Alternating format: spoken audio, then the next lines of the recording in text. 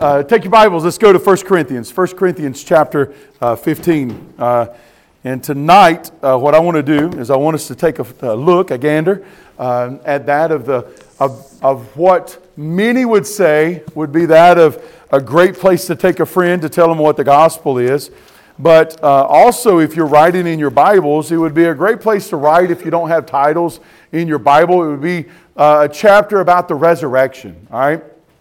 And what we need to realize is that you'll find in this chapter that there's a lot of conversation. Really, it's all about that of the resurrection of Jesus Christ, the resurrection of that of our bodies. As a pastor, a lot of times we will use this passage when it comes to trying to encourage, trying to remind people that there is hope. And the hope is that my hope is not found on this earth. My hope is found in that of heaven. And the day that I die, all right, my body dies. The body does die, but the soul does not. The soul spends eternity somewhere. So for all of us in this room, while I was young at one time as well, that was not what I thought about because I thought I was invincible, all right? But I promise you, everyone in this room, one day we will experience this thing called death unless Christ returns. And by experiencing that, what we need to realize is that we ought to want to hope that this is true. All right? This is where our faith lies. It lies within the resurrection of that of our Lord and that of our Savior. And so when we look tonight, what we want to see then is that this chapter, you would title it that of the resurrection, and you could really break it down, this chapter, in 5 different sections. So if you're writing notes, you're writing your Bible, what you would find is tonight we're going to grab verses 1 through 11. All right? And as we look at 1 through 11, what we're going to do is we're going to see that it's the evidence that we're going to see tonight of Christ's resurrection. We're going to look at the evidence because what happened was there was much debate about the resurrection of Jesus Christ. Because, why? Because if you remember at the beginning of the 1 Corinthians, Paul would say, you know what? People's going to think you're a loon for you to believe in that of Christ. You're a loon to believe in that of the resurrection. You got no sense. They're going to almost think you're a madman. And today, that's what many people believe that you are as you share your faith. Now, if you don't share your faith, there ain't nobody saying that to you. And I promise you'll be safe. But it's sad that you're that way. But if you're sharing your faith and you're talking with other people about this thing called Jesus Christ, without the resurrection, our hope is in vain. So you must talk about the resurrection. They will look at you and go, and that's crazy. That never happened. There's lies being told today. One lie is the original lie that was told in Matthew, and that is that someone come and stole the body, that the disciples stole the body. And so that's a lie that's been shared from that of Matthew, from the day that it happened. It said that the armed guards that was guarding the tomb, they would have passed out because they were like scared to death. I would have been scared to death too. Anyway. Dark is not good. But anyway, so you're scared to death, and as you're scared to death, they come to and they realize, oh, things are not good. So they go in to the chief priest and they tell the chief priest, and the chief priest says, here's some money, and what we're going to do is we're going to tell your boss that someone come and stole the body. All right? Remember this, guys. If you ever want to see the factual on this, if you've got cable, if you still pay for that, the cable, you'd get the History Channel or the Biography Channel because, that stuff's legit. Whatever. They're always finding the body around Easter. You ever find, like the body of Jesus is found? Tune in next week, all right? And the problem is that if they ever do find the body, they're not. But if they ever do, then, man, we're in trouble, y'all. Because I promise you, you'll go find the body of Buddha, and that's probably dust by now. You'll find the body of Muhammad. You'll find the body of Joseph Smith, and you'll find the body of, but you will not find the body of Christ. That's what makes our so-called, you want to call it religion, that's what makes us unique, is that, all right, hold on a second, let me gather my thoughts. How many of you ever watched The Backyardigans? Anybody watch that? When I say the word unique, it really bothers me because you had Uniqua. And I just said that and I thought about the song, The Backyardigans. I'm sorry. All right. So, gather myself. Verses 12 through 19, what happens is, if you're breaking it down, the resurrection of Christ is the foundation of our faith. All right? That is the foundation. All right? That's verses 12 through 19. Verses 20 through 28, what we're going to do is we're going to see that the results to be diluted from Christ's resurrection. Here's the results. Here's what took place because of His resurrection. That's verses 20 through 28. Verses 29 through 34, the life of the believers is an argument for the resurrection. You and I as a believer, because of the believer, you and I, we have an argument. All right? Well, this is why we believe. This is how we believe. And then verses 35 through 49, you have the analogies that are helpful for you and I to understand the subject. There's things that he relates it to for you and I to be able to go, oh yeah. Yeah, that's pretty cool. Kind of like the backyardigans. And so what happens is you and I, he gives us these pictures, Paul does, so that you and I, when it comes to speaking of the resurrection, we speak of it as if someone that has confidence in what we know. And then the last way that this chapter is broke down is in verses 50 through 58. You have the conclusion, all right? You have the conclusion and you have the exhortation. I want to read that to you, all right? Watch what he says here in verses 56 through 58. Now watch what he says. The sting of death is sin. The power of sin is the law. Verse 57. But thanks be to God who gives us the victory through our Lord Jesus Christ. So then, I like that. So because of His death, because of what He's done for us, dear brothers and sisters, be firm. We're going to talk about that. You ought to underline that. You and I need to be firm. Do not be moved. Always be outstanding in the work of the Lord, knowing that your labor is not in vain in the Lord. And so he's telling you and I that is something that we need to be. We need to be firm in that of our faith, in that of our understanding, and we need to be unmovable. All right, now hang on a minute. In order for you to be firm and unmovable, you need to grow within your faith. You need to be growing within your walk.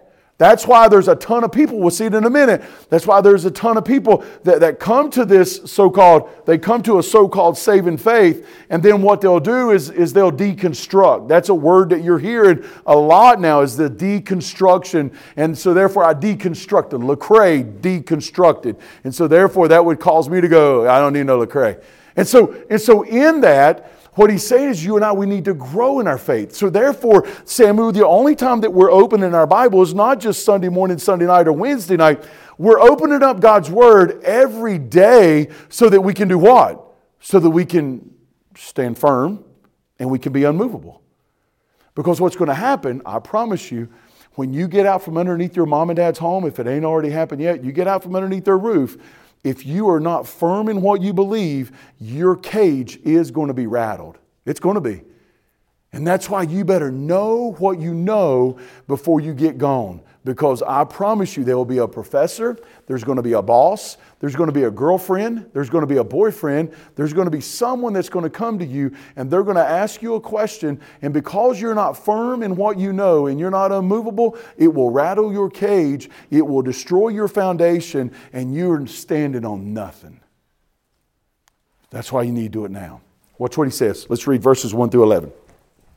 Verses 1 through 11. He says, I'm reading from the Net Bible tonight. Now I want to make clear for you, brothers and sisters, the gospel that I preached to you, that you received and on which you stand, and by which you are being saved, if you hold firmly to the message I preached to you, unless you believed in vain. For I passed on to you as of first importance that also what I received, that Christ died for our sins according to the Scriptures, and that He was buried, and that He was raised, and on the third day according to the Scriptures, and that He appeared to Cephas, then to the 12, and then, that ain't Bocephus, and then He appeared to more than 5,000 of the brothers and sisters at one time, most of whom are still alive, which some have fallen asleep or died. Then he appeared to James, then to all of the apostles. Last of all, as though one born out of wrong time, he appeared to me also. For I am the least of the apostles, unworthy to be called an apostle, because I persecuted the church of God. But by the grace of God, I am what I am, and his grace to me is not been in vain. In fact, I worked harder than all of them, yet not I, but the grace of God with me. Whether then it was I or they, this is the way we preach, and this is the way you believed. All right? And so what he does here, if you go back, he says the word now, because what he does is he's changing the topic. He's changing the topic from what we've been going through. Joshua, church order. Me, the prophecy in tongues, which, if you want to watch a cool movie, the latest movie, Cessationism, it's a pretty cool documentary. It's very good. I think you'll appreciate. It goes along with, it teaches a lot of what we've taught, and it causes you to think. Then we talked about love. What is love? What is not love? And then we talked about, do you see? So he's changing the topic again. And he's covering this topic because this was something that was of debate within the church of the early church there in Corinth. Now if you mark in your Bibles, in Acts chapter 18, that is where Paul would have rolled into Corinth. And that is when Paul would have went to the Jews first. He always did that. And the Jews were the one that mocked. The Jews were the one that pushed him out. And then he would have went to the Gentiles, and it would have been the Gentiles that would have embraced him. And he would have stayed there for a longer period of time than what he's normally staying. And in that, what would have happened is there would have been a ton of people that would have come to the saving knowledge of Jesus Christ. There would have been a big movement. Now, what you've got to realize is that what he's getting ready to talk about is something that is dangerous in that of the world we live in today. That's why Pastor Scott is so careful for me to. I posted a post the other day. I am so careful to load y'all up in a bus anymore and haul you anywhere because of the dangers of what's being taught, the things that are being sung, that you just never know about people anymore. And it's dangerous to be able to just expose you to damage, and then me have to come back and do damage control. And what happens in this is that there's this bit of an emotionalism as well. And there's people that's in Corinth that are, rock solid. There's some in Corinth that, they're probably like that seed that fell on rocky soil. And then there's some that their faith is probably like the demonic faith that's found over in the book of James. And the problem is that there's debate about the resurrection. And listen, if you don't believe in the resurrection, then it's useless. And that's what he's wanting them to know here. Watch what he does. So he changes the topic with now. Now I want to make clear for you, and I love how this one says, brothers and sisters. He's speaking to that of those that claim to be believers.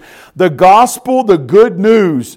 The gospel, the good news that I preach to you. Now I underline that. So you got to realize something. There's three things that happened here.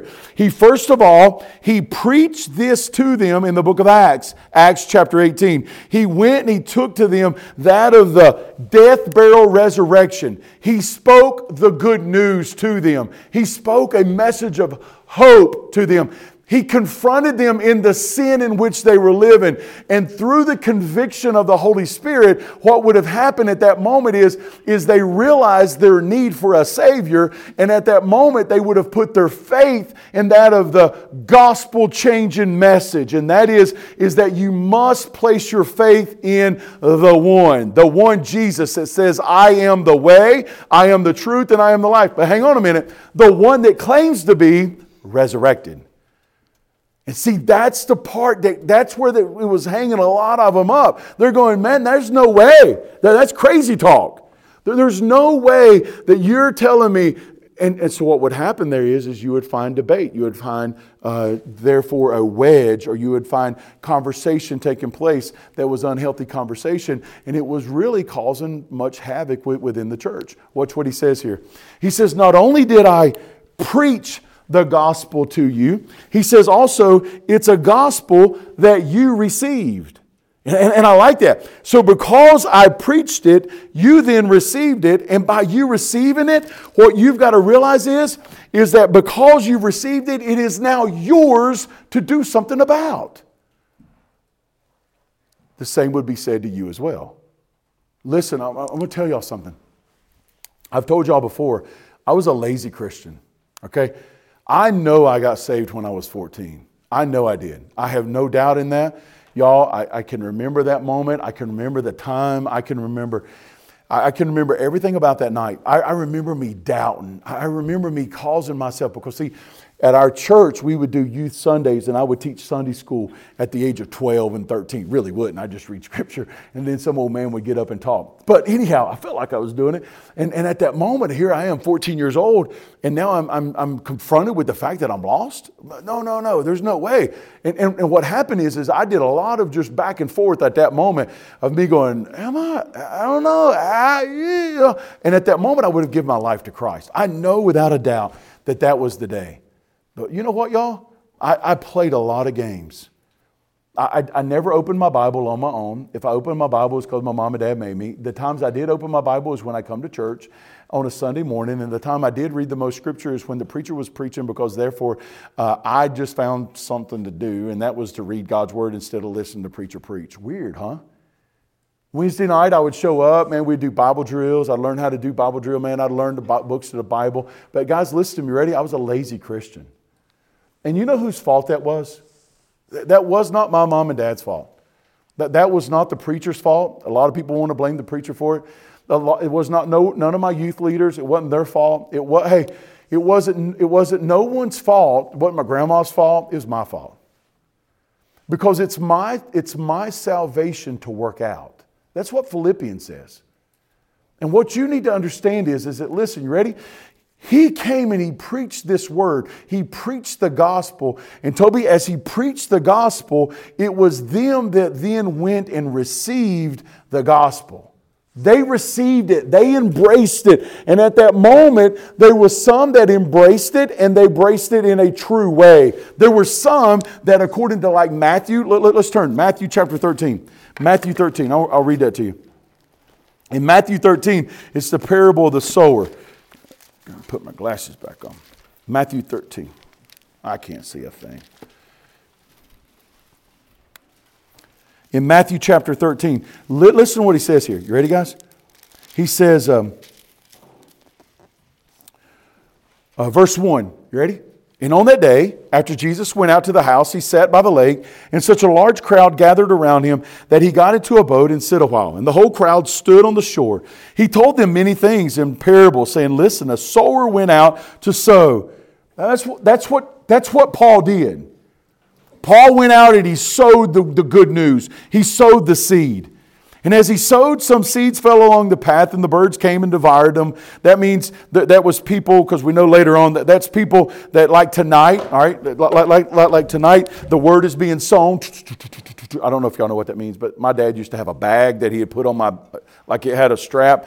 And they rode the tractors, and I'd have this bag, and he'd fill it full of sand or fill it full of fertilizer, and you're just sitting there and you're turning this thing, and it just slings the seed. I didn't care where it went. Man, there was days I would just see how far I could shoot that seed out there. All right? And then my dad would like, quit wasting it. And I know, Dad, I'm sorry. And so what happened there is some of the seed is sown, and when it's sown, it's thrown in an area that it just gets eaten up. It's gone. And some of that happens to y'all. There's some in this room that, hey, you know what? The seed is sown faithfully, but the problem is that you ready? Your mind is not set. Your heart is not prepared. And you know what? You're just, I don't want this. I don't want nothing to do with this. And so therefore the bird, Satan, comes, devours it, pulls it up. Others, seed falls upon rocky ground where they did not have much soil. They sprung up quickly because the soil was not deep, but when the sun came up and scorched them, they withered. That means that hey, I know people like that, y'all. Man, they get excited about the Lord. Some of you go to summer camp, you get, wow, I love Jesus. Yes, I do. But then you come home and like 2 weeks later, y'all look like a knot on a log, man. It's like, where did it go? Well, you got excited. You got yourself away from whatever it was that was holding you down, keeping you weighed down. You got filled full of that of the Word. You got filled full of that rainbows and unicorns, as we talked about in our student leadership meeting. And then what happened is you come home and life hits you fast. You ready? It just sucks you up. You're done. And in Christianity, that's not what the Christian walk should look like. That's why I tell you, I don't like a Christian walk that is like a roller coaster. Shouldn't be that way. Man, there ought to be something steady about it. Steady either growing up, maybe going down, but none of this, man, that's like, whoo, that's like dangerous. That's what he's talking about. Watch out. He says this. Other seed fell upon the thorns, and they grew up and choked them. But other seeds fell on good soil and produced grain, some 100 times as much, some 60, some 30. And the one who has ears had better listen. I like how that version puts it. You better listen. And what happens here over in the book of Corinthians, Paul is saying, listen, I came, I preached to you, you received it, and this is what you should be standing on. That's your cornerstone. No more do I look back and go, I'm not sure about my 14-year-old experience. No, I'm not. No. I'm way past that. Now what I'm doing, that's the part I stand on, and I stand on that of the death, burial, and resurrection. And I know because of what Christ has done and the promises that He makes, therefore I live a victorious life. Whether I die or whether I live. Are you ready? To God be the glory. And that comes from taking what's preached, listen guys, receiving it and standing on it. But that's work. And what happens is there's some here that do, some here that don't. Even to the point that if you're making notes in your Bible, you can flip over to James if you want to flip, or you can listen, whichever one you want to do. Listen to what it says here. This is the one that kind of concerns me. In James chapter 2, he says this. In James chapter 2 in verse 9. No, that's not true. That's not true. Just give me a second. I wrote down too fast. I see it. Here we go. Watch what he says here in verse 14. What good is it, my brothers and sisters, if someone claims to have faith but does not have works? Can this kind of faith save him? If a brother, verse 15, if a brother or sister is poorly clothed and lacks daily food, and one of you says to him, go in peace and keep warm and eat well, but you do not give them what the body needs, what good is it, guys? What good is it? What good is this faith? So also faith, if it does not have works, it is dead, being by itself. Hey, you ready? You right now, as you hear that verse, that should be something that you go, wait a minute, does my faith produce works? If you do not have a faith that is producing works, then you should wonder about your faith. Now you say, Pastor Scott, does that mean I'm saved by my works? Paul goes, no. But nor is Paul and James contradicting one another. James is just saying that if you're a believer in Jesus Christ, there ought to be some evidence in that. And you ready? And Paul says over in Romans, he says, listen, you can't be saved by your works. I can't do enough good deeds to be saved. So no, they don't contradict one another. But what James does is he does confront those pew sitters. He does confront those people that claim to be saved, because without the lack of works, then you've got to wonder about that. Watch what he says. He says, but if someone will say, you have faith and I have works, this is my Dr. Seuss section. You have faith and I have works. Show me your faith without your works, and I'll show you by faith my works. You believe that God is one, well and good. Even the demons believe, y'all. Even the demons believe and listen and tremble with fear. So listen, you ready, guys? Yeah, you may believe in Jesus, but if you don't have a works, if you do not have a faith that is a works-producing faith, I would wonder about that. That's where Paul's going to here in the book of Corinthians, in 1 Corinthians chapter 15. He's saying, listen, hey, because you heard the gospel, you received the gospel. Then verse 2, he says this. He says, and by which you are being saved. Therefore, it's in that is my state of safety. That's about what he's saying there. It's in that I'm being saved, then that is where I have placed my hope. In what? Well, I'm placing my hope in the resurrection of Jesus. That's the big thing there. And because that's where my hope is at, then therefore it's a continual hope. I don't stop believing. I don't stop. Why? Because I've been changed and I no longer want to go back. I have no desire to go back. All I have a desire for is to go forward. Watch what he does here. You ready? He breaks it down. He says this. He says, and by which you are being saved, if you hold, and I love the word if there, verse 2 of 15, if you hold firmly to the message I preached to you, unless you believed in vain. That's why you can say that there's some there that believed in vain. Yeah, man, I'm a believer, but they say I'm a believer just for the sake of saying I'm a believer. It's like many people today, they say that, 70% of America is Christian? Right. Give me a definition of Christian. And the problem is, if you go in our churches today, there'll be a ton of people. If you go in our youth groups today, you'll find a ton of people that would say that, yeah, I'm a believer.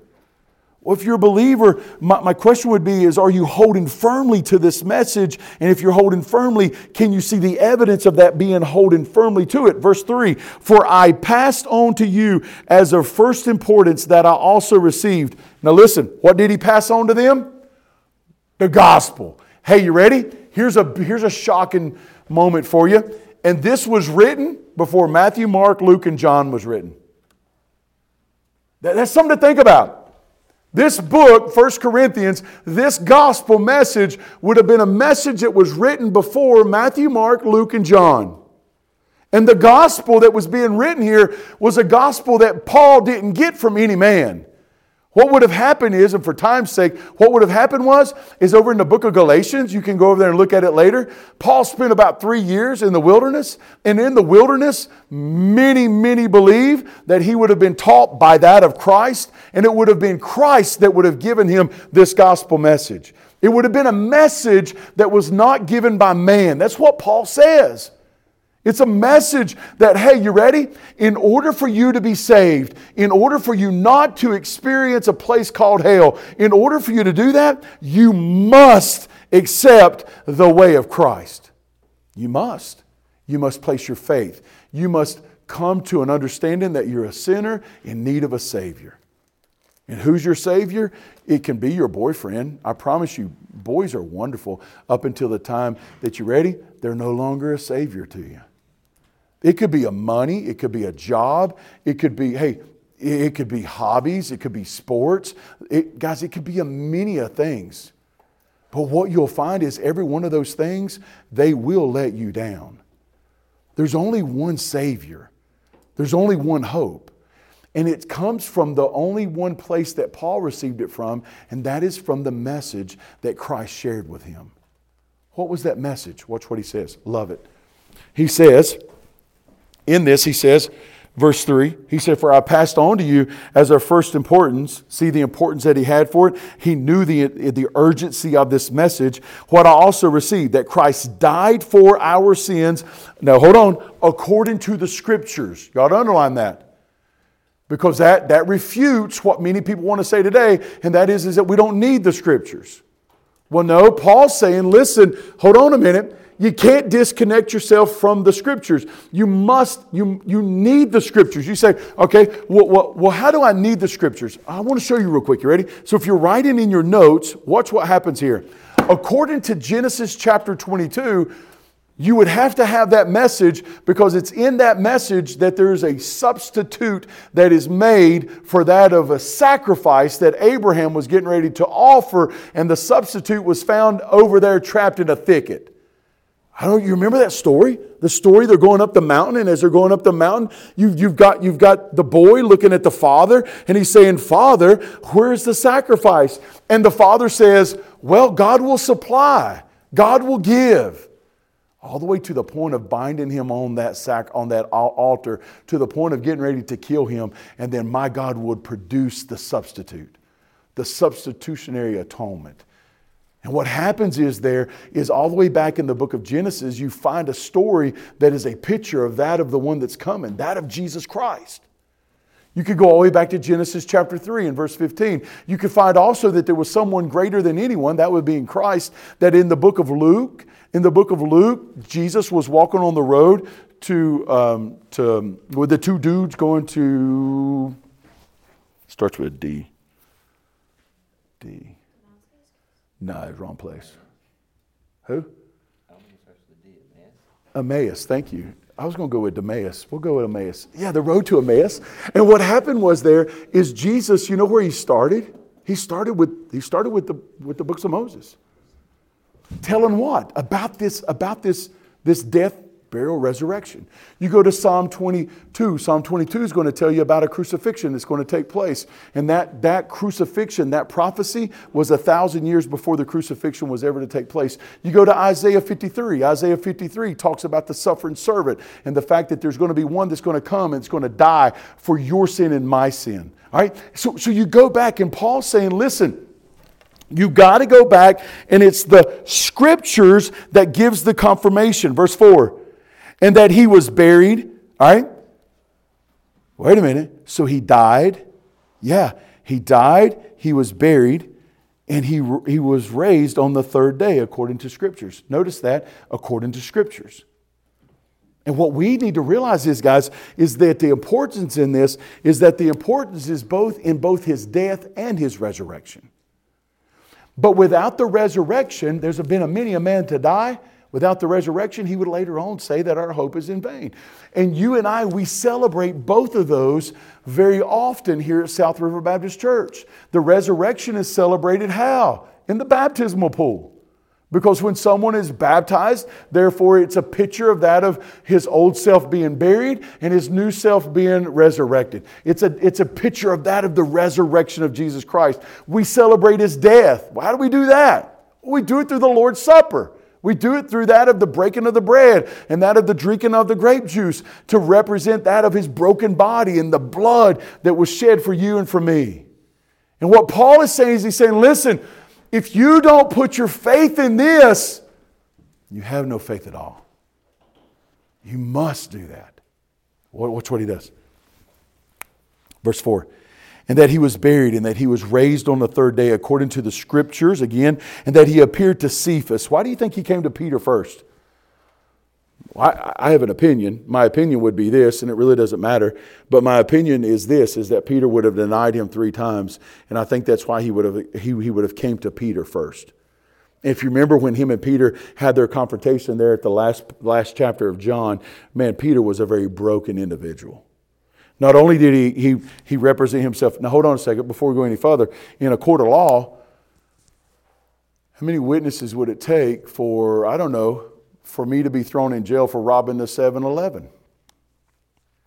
How many witnesses? Somebody tell me. How many witnesses? One? All right, so you think one would be good? Is one enough? How many? Two or three? Yeah. So two. Okay. So if we had 2 or 3 good witnesses that gave testimony to the fact that Pastor Scott robbed the 7-Eleven down here on the corner of that of 21 and 77, what's the chances of me getting out of that conviction? Now, one I might be able to get out because, man, I got a pretty good character. And I can pretty much sell it. I'll be like, man, I think you got me wrong. I'm a Christian. I'm a pastor. I'm a student pastor. Man, I'd be set. And I really think I could work myself out of that one, all right? I think I could. I would try, but I'd be lying. So really, I shouldn't be a student pastor, but we'll keep going anyway. And what happens there is that in the court of law, what you're looking for is at least 2 good witnesses. Hey, and how about a video? That's even better. Today, in this day and time, there's video everywhere. And what happens is in that moment, what Paul is trying to do is Paul's saying, listen, you people that want to doubt the resurrection, how many people has to be witness to it before you would go, I believe it? Doubting Thomas would say, unless I can put my finger in his side, unless I can put my finger in his wounds, I'm not going to believe it. What did Jesus do? Boom, he popped in there. I don't know how that looked, but it would be interesting because it said he didn't open a door. Right? And what happens there at that moment is the same thing that happens to you as well, and that is this. Is your faith, is it a faith that's in vain, or is it a faith that you stand firmly on what it is that is true? Think about that. And what happens there is he starts with Peter and he says, listen, Peter saw him. Watch what else happens. I'll show you something. Pretty cool language. He says Peter saw him, or Cephas saw him. Then the 12, not really all 12 because Judas was dead. It was just that of the office of the 12. Then he appeared to more than 500 of the brothers and sisters at one time. Guys, how many does it take? It starts with who? It starts with Cephas. Then it went to the 12. All right, so now we got 13. Then it goes to 500 of the brothers and sisters of some that are still alive. There's still some that's here. hold on a minute. Okay, you don't believe me? Go over here and ask him. He was with me. Paul, this guy was there. I know he was there. That's what he could say. He's saying, listen, there's still people that's alive that witnessed that of the resurrected body of Jesus Christ. Remember, it wasn't a ghost, because he also ate and he also drank when he was here on this earth after his resurrection. Okay? He did have wounds from that of his crucifixion, because they would have said you could tell him by his wounds. When you and I get to heaven, there'll be a wound that is there. You'll know him by his wounds. And what happens here, guys, is it's witness after witness after witness after witness, because listen, Paul knew, look, if you don't believe in the resurrection, you've got nothing. We have to have, because why? Well, because there's been many a man that's claimed to be Jesus, but there's only one that is resurrected from the dead. Only one. Watch what he does. He says this, verse 8. Then he appeared to James. I think the reason why he came to James, that would be his half-brother. All right, James would have been the reason, because James didn't believe in him, nor did his brothers. Guys, I could not imagine growing up with Jesus, but I bet it was cool. But I could not imagine. But see, even his half-brothers, they thought he was a bit loony as well. And what they would have done, they'd have been like, that's crazy. That's crazy. And remember, could you imagine? You got your brother out there in the street. He's stirring up the chief priests. He's talking to them like he's talking to the chief priests like they're a bunch of nut jobs. And really, the chief priests were the leaders of the community. And they're like, come on, Jesus, get off the street. I got to get, okay? And James would have been not a believer. James wouldn't have believed until after the appearance of that of Jesus, after the resurrection. That's why in Acts chapter 15, I do believe that chapter is right. Acts chapter 15 would have been the very moment that James would have been over the church, the Jewish church, and he would have been the one that would have said these words, I will tell you he was the Christ. Why? Because of his appearance. Because of his witness. He says, then to all of the apostles, last of all, you got to underline that, verse 8, last of all. I heard one commentator say that when he says last of all, that he is the last of all apostles, the last of the apostles. There is no more apostles. Listen to me, y'all. A man wants to call him, and a woman, but that's strange as well. But if a man or a person, let's go a person. If a person wants to call themselves an apostle today, it is impossible. Because there's one thing that there's no way can be done, and that is they must see Jesus, the resurrected Jesus. Now, there's a lot of people that says they have, like a Todd Bentley. He says he would have saw Jesus in his tub with a pair of skinny jeans on and with no shirt on. I know, you're like, really? And I'm like, yeah. Joseph Smith would have said he would have saw that of the Christ and that of an angel. I would have think it would have been two demons. And guys, what happens is what we do is we don't look at the scriptures. He says, last of all, as though that was one born out of the wrong time, Paul being one that's unworthy, Paul being an apostle because of what took place there in the book of Galatians, he would have spent time with that of Jesus. He says, but by the grace of God, I am what I am. Remember, he was so unworthy to be that of an apostle. He was the very one that in Acts chapter 9, he was on the road to Damascus. Got that one right. And on the road to Damascus, and while he was on that road, he would have had a confrontation with the one, Jesus. Well, what was Paul going to do? Man, he's going to kill people like you and me. He was going to hunt the Christians. He was going to take them back. He was going to kill them because of their belief. He was destroying the church. And he was saying, man, woe is me. One born at the wrong time. I am the least. To the point that there was one that would say that it was as if he was a miscarriage. One that is just nothing. Guys, he spoke, but yet he was saying this. But, watch what he does. He says, but by the grace of God, I am what I am, and by his grace to me has not been in vain. In fact, I worked harder than all of them. All of them who? Those witnesses. That's pretty cool. Yet not I, but the grace of God with me. Whether then it is what I or they, this is why we preach. Now guys, look at me. This is the way we preach, and this is the way you believed. How did he preach? He preached what it was that the Lord told him to preach. I brought to you what was brought to me by that of God. and you believed in it. So is your faith true, or is your faith in vain? That's where you've got to come. That's you. That's not me to decide. That's not Joshua to decide, not your parents to decide. But I will tell you this. I will say this. Jesus says these words. You will know them by their fruit. What's your fruit look like? What kind of fruit are you producing? That's how you'll know. Father, we love you. We thank you for our day. Be with us as we go to small groups. Lord, keep us safe. All these things we ask in Christ's name. Amen.